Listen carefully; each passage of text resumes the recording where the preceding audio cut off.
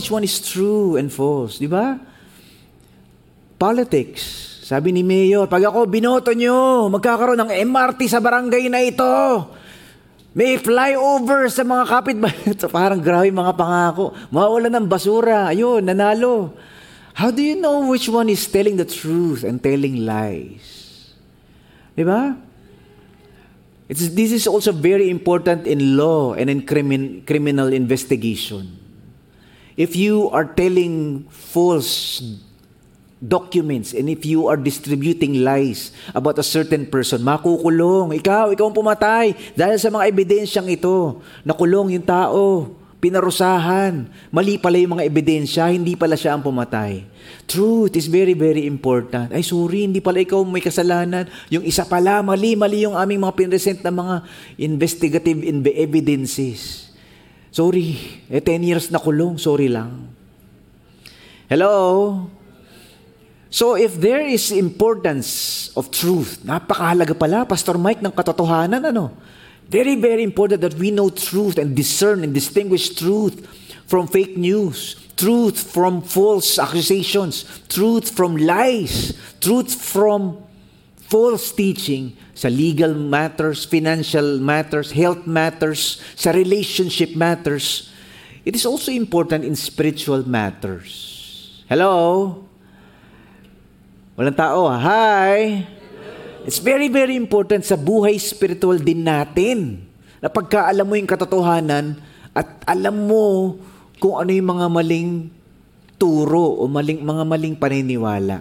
That's why today, our topic is entitled, Huwag Magpabudol sa False Teachers. Can you help me with the slide? Ayaw gumana ng clicker eh. Thank you. Huwag magpabudol sa mga false teachers. Pakibalik nga. Yan. Thank you. So, Peter is telling and warning Christians and warning the church. Sa church, sa ating samahan, sa ating spiritual family, sa ating spiritual community, among believers, meron ding mga nangbubudol spiritually. Meron ding mga nanloloko at mga nagkakalat na mga kasinungalingan. Meron ding mga turo na mali na dapat niyong bantayan at dapat niyong iwasan. Yan. Huwag magpabudol sa false teachers. We're continuing with our series. Now we are on 2 Peter. Ang ganda pala nitong book of 2 Peter, You know that the book of 2 Peter, slide please, can be divided into 3 parts, Pare, babitawan ko na to, It will be divided into 3 parts. Chapter 1 talks about our cultivation of the Christian character. Ang ibig sabihin, Chapter 1 is all about palakasin mo yung pananampalataya mo, palalimin mo yung spiritual life mo, palakasin mo yung paninindigan sa salita ng Diyos at sa Panginoon, hindi ka maloloko. Yan, That's our antidote to false teachings. That's our way to fight lies about the faith and about marami kita lang nagtuturo ng mga kasinungalingan about the Bible. But chapter 2 talks about condemnation of false teachers. May parusa, may babala. Huwag niyong susundan yung mga maling turo. Huwag niyong susundan yung mga false teachings na kumakalat sa loob ng church. Kasi may parusa yan. Nakakasama yan. It's destructive. It's dangerous. It's fatal to your soul. Yeah, that's chapter 2. Chapter 3 ends the whole book beautifully by giving us hope. Sa mundong ito, sandamakmak na mga problema at pasakit at tukso at problema. This world is filled with suffering and pain and darkness. But one day, God will wipe all our tears away. Pupulbusin ng Diyos lahat ng mali, paparusahan ng Diyos lahat ng masama. Pero aakapin niya lahat ng mga sumusunod sa Panginoong Yesus. Isn't that amazing? That's the beauty of 2 Peter. So today, we are diving into chapter 2. Warnings. And the invitation to be discerning. Yung mapagbantay, matalino, hindi ka nabubudol, hindi ka naloloko ng mga false teachers. So today, we'll be exploring at least 4 important aspects of this warning ni Peter sa chapter 2. Number 1, sabi niya, it's about yung pagsulpot ng mga false teachers. But first, before that, let's give the big idea. The more we grow spiritually, previous slide please, the more we can be strong believers. Na pag lumalakas, lumalalim yung ating pananampalataya. Kapag matibay ang ating faith kay Jesus Christ, kaya nating iwasan at labanan ang mga false teachers. Yan, who seek to destroy God's people and distort God's truth. Yan ang chapter 2. Huwag magpabudol sa mga peking teachers. Sabi mo sa katabi mo, huwag ka daw magpabudol. Yan, wala na namang tao. Yan. So, ito yung 4 natin pag-uusapan sa umagang ito. Number 1, the presence of false teachers. Number 2, the popularity of false teachers. Number 3, the ploy, yung mga panloloko ng mga peking teachers. The punishment of false teachers, yung pagparusa ng Diyos sa mga false prophets, false teachers among us. Oh, ready na ba kayo? Ay, grabe. This is good. This is good reminder. This is good warning and good encouragement for all of us to understand truth and to guard truth from all lies. So ito yung una, sinasabi ni Apostle Peter. The presence of false teachers. Ang pagsulpot ng mga peking teachers. Paano nga ba sumusulpot itong mga maling turong ito? Itong mga false teachings na ito? At itong mga nagpapanggap na tama daw ang turo, nasa Bible daw, pero wala pala sa Bible yung tinuturo. Apostle Peter seems to say that it comes from our ranks. Nanggagaling din sa ating mga Christians. Of course, may mga non-believers who come in, who join us, nagpapanggap na Christian, and they will teach beliefs that are not of God, that are against the Bible teachings. Pero meron din daw believers who do this. Believers who try to teach something contrary to God's truth. Sabi niya sa verse 1, noon may mga lumitaw na nagpapanggap na mga prophet sa Israel. Old Testament pa lang pala, meron na nung unang panahon pa lang. At ganito din ang mangyayari sa inyo. Sabi niya ni Apostle Peter, he warns them, may lilitaw na mga peking teachers. Yan. Pasikreto silang magtuturo sa inyo ng mga nakakasira at maling teachings. Idideny pa nila ang master na nagligtas sa kanila. They will even deny their Savior, the master who saved them. Ang mga ito ang wawasak sa kanila. That's the first warning of the Apostle Peter. Susulpot yan, tahimik, pasikreto. Sometimes, kasi tayo, marami tayong pinapakinggan. We listen to podcasts, we watch YouTube preachings and teachings in YouTube and all over social media. Ang bilis-bilis ngayon ng mga information. Pero meron mga parang turo, mga teachings pala that are out there in the internet, in the books, in the movies, and in the YouTube video clips, podcasts, TikTok, Reels. Meron palang mga turo once in a while na dahan-dahan, pasikreto, na parang tinatanggap natin, parang tama yun parang totoo yun Pero hindi pala totoo. Hindi pala sang-ayon sa katotohanan ng salita ng Diyos. And so the Apostle Peter is warning us. This will happen. Watch out. Be careful. Actually, nagsimula to kay Jesus Christ. Sabi ni Jesus, meron sa inyo, kayong mga tupa. Merong mga hindi tupa talaga.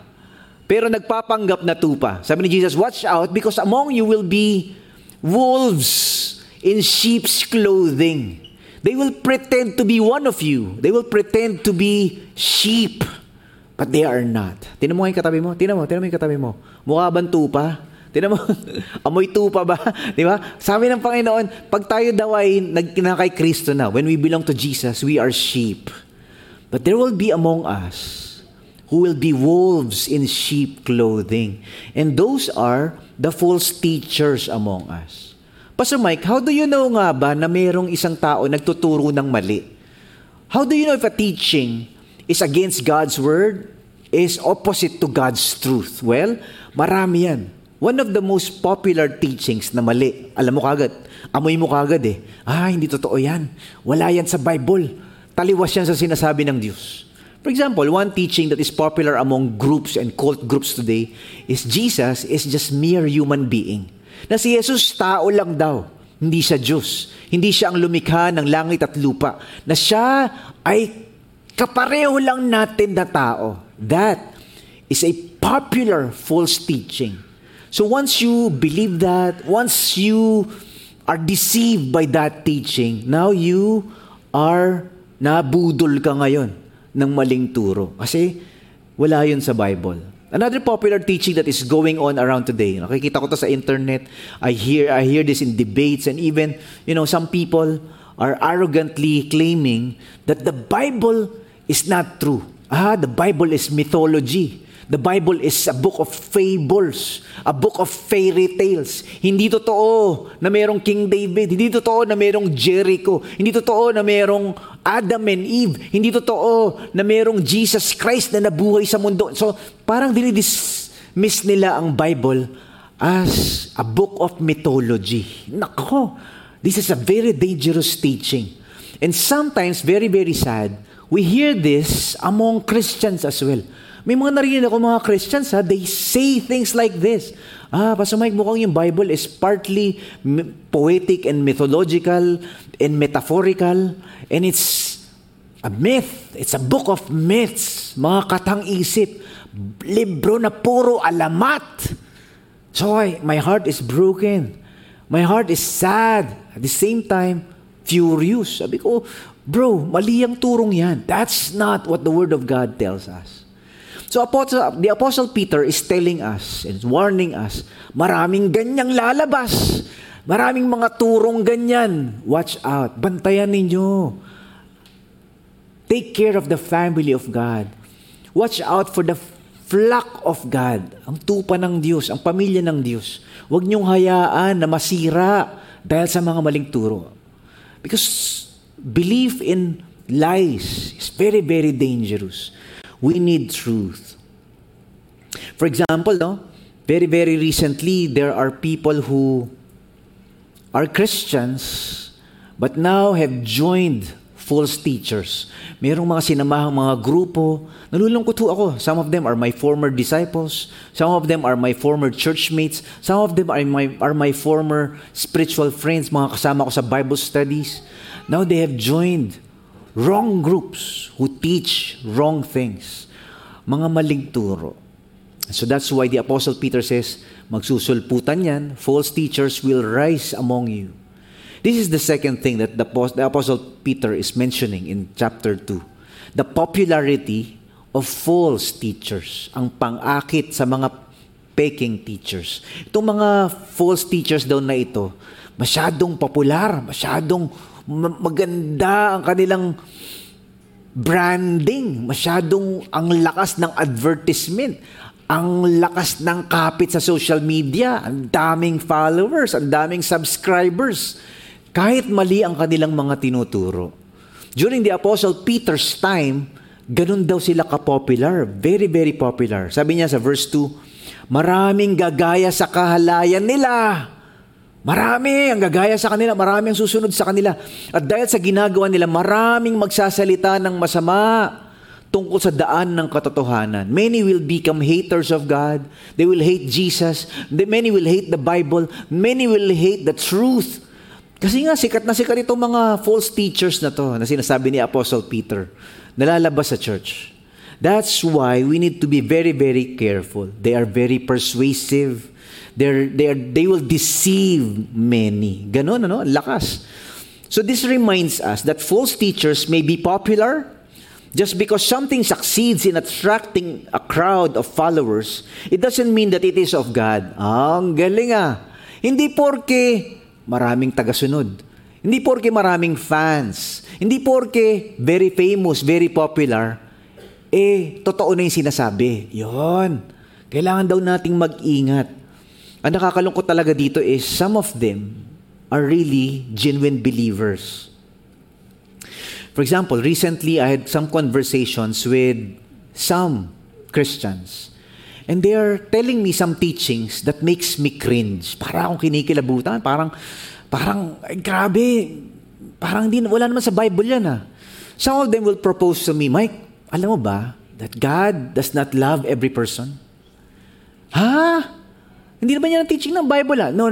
God does not love every person. In fact, He just loves a chosen few. Whoa! And then some of them will tell me, in fact, Mike, God does not want to save everyone. Hindi gusto ng Diyos iligtas lahat. Ang gusto lang niyang iligtas ay yung mga pinili niya. Sabi ko, whoa! What kind of teaching is that? Grabe, gusto ko na makapagsuntukan. Pero sabi ko, Lord, pigilan mo nga ako. Mali. So you will know, no, you will cringe in your heart. It's like counterintuitive teaching na, that's not the God of kindness and grace and love. Di ba? You will feel in your soul and you will remember your study of the Word of God. That's not what God says. In fact, some of them recently debated with me and said, Mike, Jesus did not die for every sinner. Oh, what kind of teaching is that? Jesus died only for a pre-chosen, selected few. And I was really, really disturbed. I was really, really sad to hear stories like this. And in fact, they said, God actually chose some people to go to hell, even before they were born. God chose some people to burn in hell, even before the world began. Even before Adam fell into sin, mayroong mga pinili daw ang Diyos na papuntang impyerno para sunugin. Some babies are born to be doomed. Sabi ko, whoa, what kind of teaching is this? Horrible, horrible, horrible teaching. And so for us who understand God's truth, He loves everyone. And He wants and desires every sinner to come to the Lord Jesus Christ and experience the free gift of eternal life. That God is desiring all people, all sinners, to understand that Jesus died for their sins. And He's offering the free gift of eternal life to those who believe. They will not perish. Once we understand that truth, any other counter-truth and any other false claim and any other fake propositions and beliefs, alam mo kagad naaamoy mo eh. Ganoon daw talaga, no? For example, yung mga mag-aalahas, jewelers, they know what fake diamonds are. What if the gem is fake? If that crystal is fake? If that gold is fake? Tayo medyo malilin lang pa tayo, parang fake gold ba to o totoo ba to? Totoo ba tong diamond na to? Totoo ba tong sapphire na to? Paano? Baka puwet lang ng baso ito Baka plastic lang ito sa Quiapo How do we know? We do not. The average person does not. But the jewelers, they know. Why? Kasi for decades, they will feel, ito ang feel ng sapphire. Ito ang ramdam ng jade. Ito ang totoong diamond. You see? So they will see, they will smell, this is gold, this is true gold. They will just feel it with their fingers. In a matter of few seconds, they know, fake yan. Binenta sa akin pare, nabudol ka. Bininta sa akin ng 100,000 50 pesos lang yan sa Quiapo. Ay, grabe! So how do we know? How do we know which one is genuine and fake? The same with the truth of God's Word. The more we are familiar, the more we have mastered the teachings of God. Ay, grabe! Alam ko ang puso ng Diyos. Alam ko kung sino ang Panginoon. Alam ko ang mga katotohanan ng salita ng Diyos. So bawat turo na mali, naamoy mo a few kilometers away. Mali yan. Mali yung conclusion na yan. Mali yung teaching na yan. You know. Because you have mastered what is genuine. And now you can discern and distinguish from the fake and the false and the lies. Hello? Hi? Hello. And that is how we fight false teaching. That is how we discern. Para hindi tayo nabubudol. Diba? Ito naman yung pangatlo. How do we know? Paano ba yung mga pakanaan itong mga false teachers na to? The ploy of false teachers. Ang panloloko ng mga peking teachers. Sorry about the PowerPoint, typographical.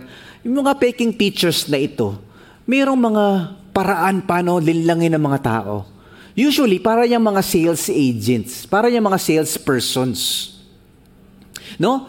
Meron silang mga matatamis na salita. Meron silang mga pambobola. Di ba? Mambobola. Di ba? Marami silang sinasabi para ma-convince ka, ma-persuade ka na bumili, maniwala, at mag-agree. Lalo na kung medyo mahina ka. Ayan, ako, galit na galit ang misis ko sa akin kasi medyo mahina ako dyan pag may nag-advertise na. Di ba? Pag ininom mo ito, lalakas ka. Pagka ginamit mo ito, gagwapo ka. Kapag, ako add to cart. Yung misis ko galit na galit, naniniwala ka naman kagad. Ayun. Pag gamit mo, wala talaga nangyari. The Apostle Peter says in verse 3, sa sobrang kasakiman ng mga peking teachers na ito, gugulangan nila kayo at kikwentuhan nila kayo ng mga kwentong inimbento lang. Ayan. Sweet words, nice words, salesperson words. Di ba? Pero matagal nang nakaredy ang judgment sa kanila. Naku, lagot sila kay Lord. May judgment for false teachers. At hindi natutulog ang magpaparusa sa kanila. Ibig sabihin, God will punish them. Pero ito pala yung paraan nila. The word used for kwentong inimbento lang, yung ginamit na salita doon sa Greek is plastos. It's the word for plastic. These are plastic stories. Plastics are soft and malleable and easy to reform and to change its shape. Nagbabago-bago. Ganun daw hindi ka-solid yung mga kwento nito, mga false teachers na ito. Parang, kumbaga, plastic lang yung hinahain sa ating mga kwento. Hindi talaga totoo, hindi talaga solid, hindi matibay. Kumbaga, konting criticism lang, konting question lang, konting investigation pa. Malalaman mo na, ay, hindi pala totoo. Peke din pala. Ganyan ang mga cults, They will use the same language. They will use the words grace. They will use the word salvation by faith. They will use Jesus is God. Same words. Parang kapatid ka namin sa Panginoon. Para Christian ka rin pala. They will use the same Christian words, the same Christian language. Pero yung iba palang ibig sabihin. Di ba? For example, when people say salvation is by grace. Kapareho ka namin. Christian ka rin. Pero yung ibig sabihin pala nila ng salvation by grace, ibig sabihin pala is you will be forced to believe without your consent if and only if you are one of the chosen few. Sabi ko, hindi naman ganun yung grace Di ba? So now we understand what grace really means. May intindihan mo, you will be disturbed. That's not grace. That's rape. That's forced love. Pinipilit. You have no choice at all. Grace is actually explained in the Bible as a free, unmerited favor of God. It's a free gift offered to sinners. That the death of Christ, the atonement of the death of Christ, yung pagkamatay ni Kristo sa krus, ay sapat ng handog ng Diyos para sa ating mga kasalanan. So that we can say yes to the gift of God or we can say no to the gift of God. But whoever calls on the name of the Lord, whoever believes in Jesus, they will receive that gift of grace. Yun.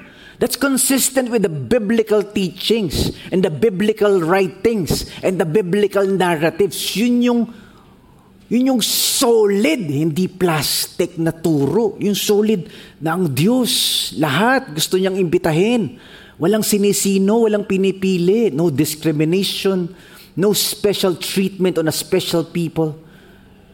It's an open invitation to all sinners to come and be beneficiaries of the grace offered freely by God. Amen? Praise God. Palapakan nga natin ang Panginoon. Thank you, Lord. So we know the truth. So when people come along and teach a counter-truth, when people teach lies, pag nagtuturo na ng mali at di totoo at kasinungalingan, maamoy mo, masisense mo, grabe mali yun Hindi naman yun ang teaching ng Bible Nag-i-invento. Yun, sabi ni Apostle Peter, they invent stories to deceive people. Kaya lang sikat. Ang daming followers. Ang daming nakikinig. But that's not the end of the story. Peter ends the story by saying, that's not the end. God will punish them. God will judge them. The punishment of false teachers. Ang parusa sa mga peking teachers. Apostle Peter says, mayroong 3 example ng pagpaparusa ng Diyos sa mga nanloloko. Pagpaparusa ng Diyos sa mga masasama. Pagpaparusa ng Diyos sa mga naninira ng buhay ng iba. Kasi pag naniwala ka sa kasinungalingan, sira talaga buhay mo. Diba? Remember the 2 pilots who believed the lie of the instruments? It was disastrous. It was dangerous. Yung sabi sa'yo, inumin mo to, gagaling ka. Inunom mo, na ospital ka, lumala ka pa. That's very dangerous, no? When we do not discern truth from lie. Apostle Peter says, ito yung una, hindi pinapalampas ng Diyos, hindi pinalampas ng Diyos yung mga angels na nagkasala. Tinapon sila sa impyerno at kinadena sila doon sa dilim habang hinihintay nila ang araw nang i-judge sila. That's the first example of Peter. Sabi niya, remember, 30%, 1/3 of the angels in the heavenly realm. Can you imagine that? 30% rebelled against God. Nagkaroon ng coup d'etat laban sa Diyos, led by a beautiful angel known as Lucifer. Lucifer began as a loyal servant of God. Lucifer began as a beautiful angel, shining light. Kaya lang, yumabang, nangarap, so he gathered, persuaded 30% of the angels to fight. They were defeated, and they were thrown into hell. Kaya I believe hell is originally made for demons. It's not made for human beings. The torturous flames of hell is made for those who rebelled. Angels, fallen angels talaga ang ginawan ng impyerno. Pero when human beings follow demons, when we follow the devil, when we follow the deception of Satan, we will also go to hell. All human beings followed the path of the kingdom of darkness. Kaya lahat tayo papuntang impyerno eh. Until Jesus Christ came. Good news. He gave His life at the cross to pay for our sins, so that whoever believes in Him will not perish in hell, but have everlasting life. That's the first example of Peter. The second was, during the ancient times, the world was full of darkness. Ang dumi-dumi at ang sama-sama ng tao sa panahon ni Noah. Apostle Peter says, hindi pinalampas ng Diyos yung mundo nung unang panahon, ancient times. At nagpadala siya ng malaking baha para wasakin ang mga masasama. He sent flood to destroy evil. Pero niligtas niya si Noah at yung 7 kasama niya. Pinrich ni Noah kung paano mamuhay ng matuwid, pero ayaw makinig ng mga tao. Di ba? Remember that story? That's the second example of the Apostle Peter. During the time of Noah, he punished wicked people. Punished, even if this is the majority of the world, 99% of the world is evil. God sent the flood. False teachers will be punished the same way. Ingat tayo mga kapatid. Huwag kayong susunod basta-basta sa mga maling turo. Sa mga nagtuturo na wala naman sa Bible. Di ba? Kasi hindi pinapalampas ng Diyos. There will be a day of reckoning. Ito naman yung pangatlo. Sabi ni Apostle Peter, pinarusahan ng Diyos ang mga city ng Sodom at Gomorrah. That's another example, no? Hindi pinapalampas ng Diyos ang mga gustong sumunod sa kadiliman at kasamaan. Ginawa silang example na kung anong mangyayari sa mga taong ayaw sumunod sa Diyos. You know the sins of Sodom and Gomorrah? Ay, dumi-dumi pala. That's why today we have a verb for sodomy. It's a crime, ano? Sodomy is a crime. So rape is one thing, but sodomy is rape with brutal torture. Yung nirape ka na, binaboy ka pa. Ayan, yan ang sodomy. It is a crime punishable today. So, Sodom and Gomorrah is filled with those brutal, immoral, dirty crimes like that. They will have sex with their children. They will have sex with their parents. They will have sex with anyone. They will have sex with animals. They will, grabe, ang baboy-baboy talaga ng Sodom and Gomorrah. And so, when God punished them, sabi ng Bible, pinulbos ng Diyos. They were burned and they were reduced to ashes. And sabi ni Apostle Peter, that's the third example. False teachers will end up that way as well. Paparusahan ng Diyos ang mga gumagawa ng masama. And one of them, yung nagtuturo ng mali at nagtuturo ng hindi totoo at nagtuturo ng taliwas sa salita ng Diyos. Tandaan niyo to. The more we grow spiritually, the more we can become strong believers. That's the antidote to false teaching talaga, ano? Magpalalim ka sa Bible. Aralin mo ang Bible. Palalimin mo ang sarili mo sa salita ng Diyos. The more we grow, the more we become strong. Kapag matibay ang ating faith kay Jesus Christ, kaya nating iwasan at labanan ang mga false teachers who seek to destroy God's people and distort God's truth. Huwag magpabudol sa mga peking teachers. Yan, that's 2 Peter chapter 2. And so today we talked about 4 aspects. Ang sinasabi ni Apostle Peter, the warning about false teachers. Number 1, ang pagsulpot ng mga peking teachers, ang pag-akit ng mga peking teachers, ang panloloko ng mga peking teachers, at ang pagparusa sa mga peking teachers. Sometimes, itong mga fake news, false teachers, mga lies, mga kasinungalingan, minsan hindi nanggagaling sa mga tao, hindi nanggagaling sa labas. Sometimes, we ourselves, we create false teachings. We create false beliefs that we need to expose and reject through the truth of God's Word. That's why Jesus says, you will know the truth, and the truth will set you free. For example, I grew up believing lies. Lies that I am unworthy of love. Ako ay, alam ko namang cute ako, pero feeling ko, ang pangit ko. Meron ako mga ganung paniniwala na hindi ako magaling, wala akong kwenta. Hindi ka mahal ni Lord. Tingnan mo nga ang buhay mo. Hindi ka katanggap-tanggap sa Diyos. Wala ka ng pag-asa. Hindi ka na magbabago. I believe those lies. False teachings that I impose on myself. And so because of those all lies and false beliefs that I have, my life is really miserable. I was suicidal. I have so many addictions. I was in bondage to a lot of cravings. My passions enslaved me. Grabe, no? Yung buhay daw natin, nagiging destructive at nagiging helpless and hopeless and miserable kapag meron tayong mga false beliefs and false teachings that we have made ourselves. You know what set me free? It's environments like this, when the truth exposes the darkness in you. Biglang merong mga people who will coach me and mentor me, discipleship groups who will help me understand, Mike, God loves you. Not because you are good or acceptable. God loves you because Jesus Christ made you acceptable and good and complete and perfect. Mahal ka ng Diyos, hindi ka walang kwenta. You're not insignificant and worthless. You are not hated by God anymore. You are now accepted and valuable and worthy. Dahil nasa iyo si Kristo. Those truths, the truth sets you free. So natatanggal pa unti-unti yung depression ko. Na-overcome yung discouragement ko. Yung feeling of insecurity and worthlessness. Feeling of unworthiness. Napapalitan, lahat itong mga kasinungalingan ito, napapalitan ng mga katotohanan. The truth. That I am loved. I am accepted. I am complete. Dahil kay Jesus Christ. Amen? Hello?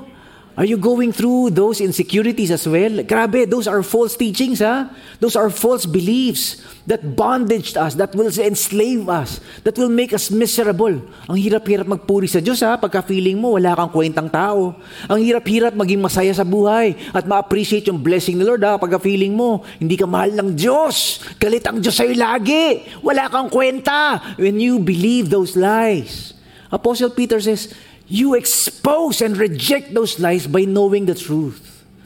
You are loved, you are forgiven, you are special, you are worthy, you are valuable, you are significant. May pera o wala, sikat ka man o hindi, magaling ka man o hindi, sa paningin ng Diyos, ginto ka, mahalaga ka. Dahil binayaran ka ng dugo ni Jesus. Amen? Palapakan natin ang Panginoon. Thank you, Lord. The truth will set us free. The truth of God's Word sets us free. So until today, I still battle with those lies. Once in a while, sumusulpot. Yung talaga yung mga parang false teachers, sumusulpot eh. Di ba? Sometimes, Lord, dami kong kapalpakan. Lord, di mo na yata ako mahal. Dami kong kamali ang ginagawa. Lord, kita mo naman, ang daming kasalanan. Hirap-hirap labanan. Lord, I'm not worthy. Di ba? Minsan, kahit people will appreciate me, si Ethel, naiinis nga sa akin yan, sabihin sa akin yan, Mike, ang gwapa mo. Hindi, pangit ko nga eh. Mike, ang galing mo. Hindi nga, palpak nga ako eh.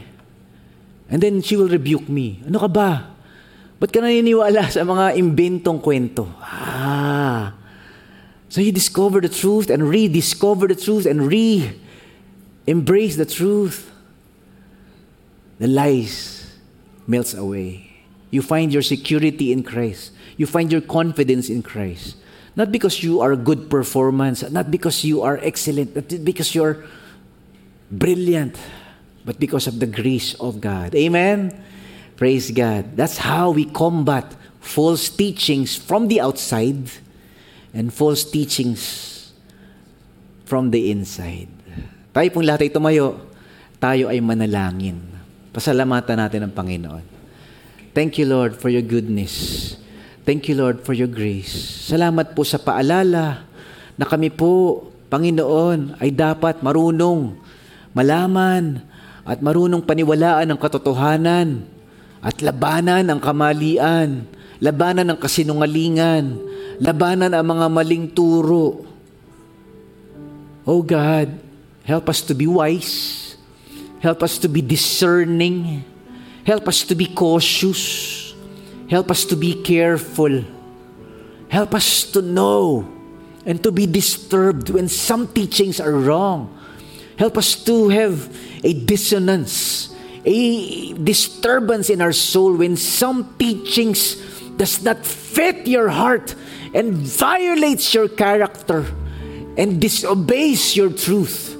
Lord, make us men and women who stand for what is true, even when people oppose us, who stand for what is genuine, or even when the whole world is filled with fake and false and lies. Panginoon, turuan mo po kami na labanan ang mga maling turo sa pamamagitan ng pagpapalalim sa iyong mga salita. Help us to hunger for your word. Help us to starve for your truth. Help us to thirst for your principles and your standards. Baguhin mo po ang aming mga buhay. Baklasin mo po lahat ng kasinungalingan na naipasa sa amin ng mundong ito at siningit sa amin ni Satanas. Help us to understand who we are and whose we are. Thank you, Lord. Thank you, Lord. You are faithful to finish what you began in our lives. Nagpapasalamat po kami sa iyong pagmamahal, sa iyong awa, sa iyong biyaya. Nagpapasalamat kami, Panginoon. Hindi mo kami binibitawan. Hindi mo kami iniiwan. Hindi mo kami kinakalimutan. Thank you, Lord, for your grace and your love.